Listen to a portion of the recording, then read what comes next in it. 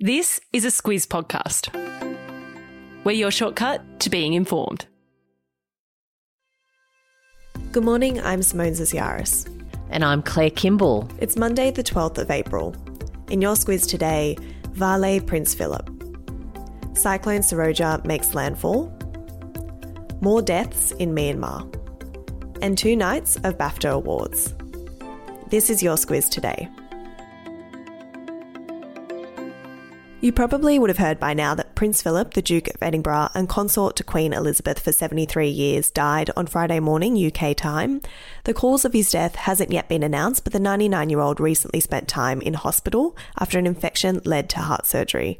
Claire, we won't go into the life and times of Prince Philip. We've got a Squiz shortcut for that, which we worked up over the weekend, but we'll focus on the rollout of Operation Fourth Bridge. Operation Fourth Bridge is the code name for Philip's funeral plans. Each member of the royal family has a funeral plan named after a bridge. For Philip, it's named after the Fourth Bridge in Edinburgh, which is the city of his dukedom. In line with his wishes, it's not going to be a state funeral as much as the Queen wanted all the bells and whistles that would bring to honour his life. He wanted something with a lot less fuss.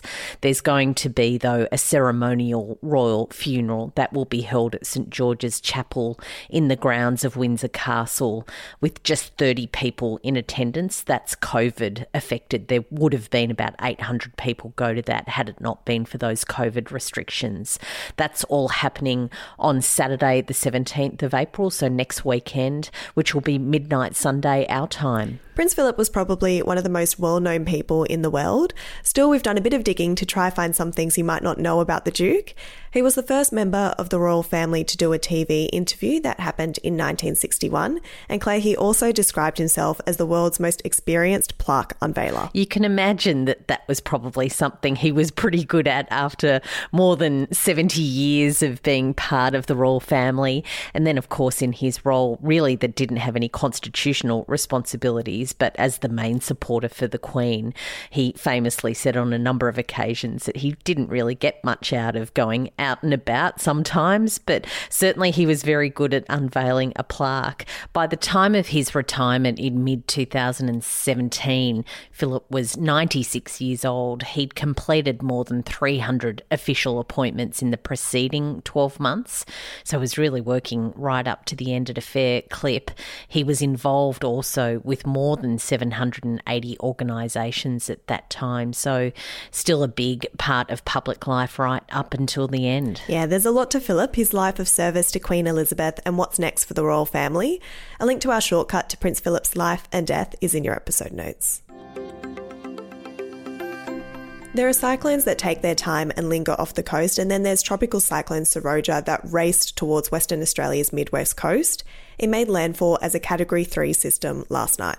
Yeah, that happened at Kalbarri last night and recorded speeds there of 170 kilometres per hour. Also some very heavy rain around there.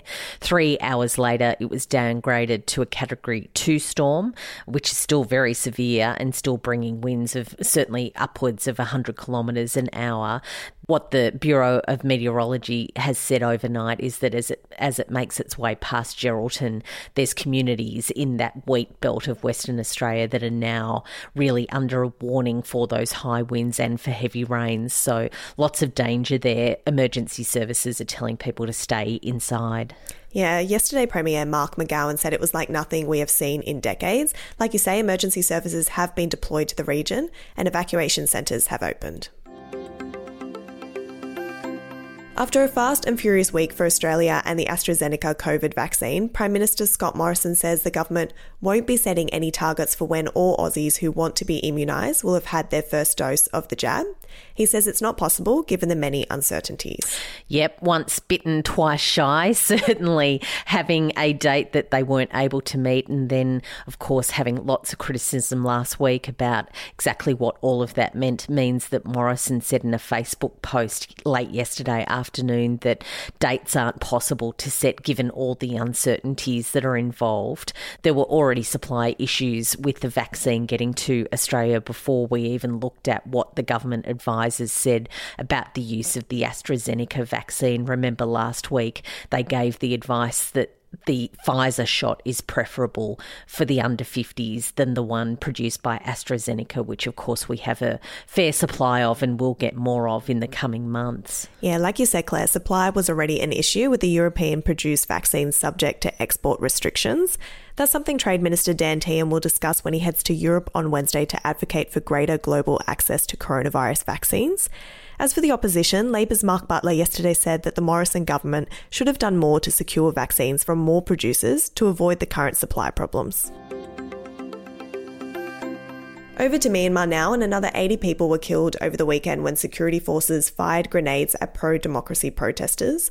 Claire, the killings in Bargo, near the major city of Yangon, brings the death toll to 620 people since the beginning of the coup in February. Yeah, really sad reports coming from Myanmar still about the escalating violence there.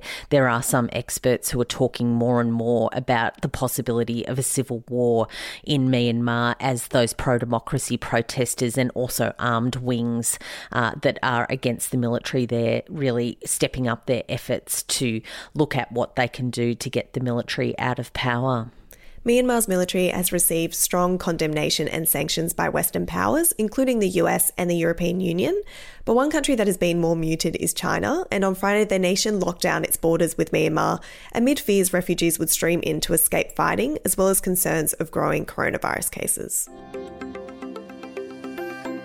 Alibaba is the world's biggest online retailer, and it's recently been under the scrutiny of the Chinese government. Over the weekend, it was hit with a record $3.7 billion fine for what Chinese regulators deemed anti-competitive tactics. Of course, it's not that much in terms of its revenue. It earns a lot more than that over a year, as you say, as the world's biggest online retailer. But certainly the message has been sent. China has been really stepping up against some of the tech companies that are based in China or operating there for those sort of anti-competitive tactics. Also, what experts say is it's about the Chinese government being very concerned that some of these companies are growing in influence over Chinese citizens, and it's looking to take them down a peg. Alibaba has accepted the ruling and says it will ensure its compliance. It isn't the first dealing between China and Alibaba and its co-founder Jack Ma. A few weeks ago, we looked into the history and what it means to run a business in communist China in a squish shortcut. A link is in your episode notes. Usually by April, Claire, the award season is well and truly over, but thanks to COVID, ceremonies have been pushed back. Over the weekend, the BAFTA awards were held, and like most over the past few months, it looked a little different. Yeah, quite different. They had to spread it over a couple of nights. Of course, when you look at what's happening in the UK and London particularly, they're still very concerned about coronavirus there, and there's lots of restrictions in place. So, yeah, a very different awards. Of course, very different too, because its president, Prince William, who usually attends, had sent a video for his address this time. He had that pulled because of the death of his grandfather. But as we head into this morning, the awards for the acting and the producing ones, so the big ones, are just starting to trickle through.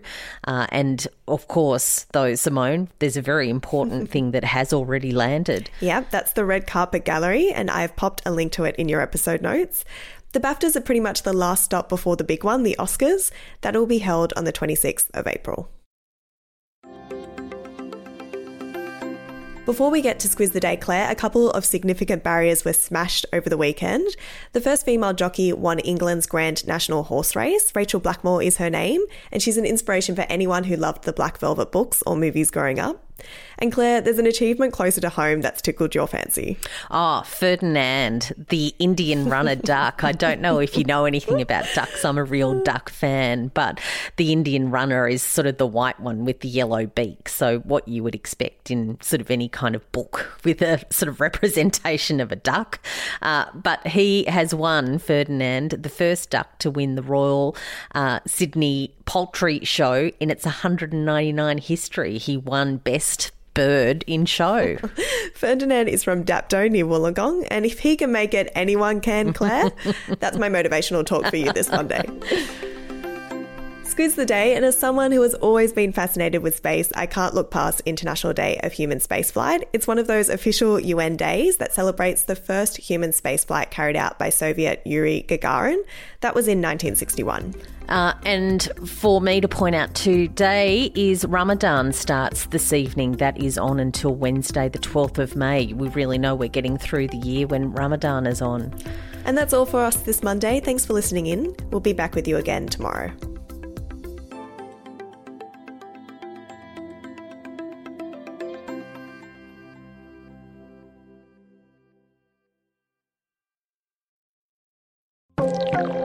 This week, our podcast is brought to you by Aware Super. Sometimes it can feel like retirement is a long way off, but whether it's 2 years or 20 years away, it's important to make sure your super fund is working for you.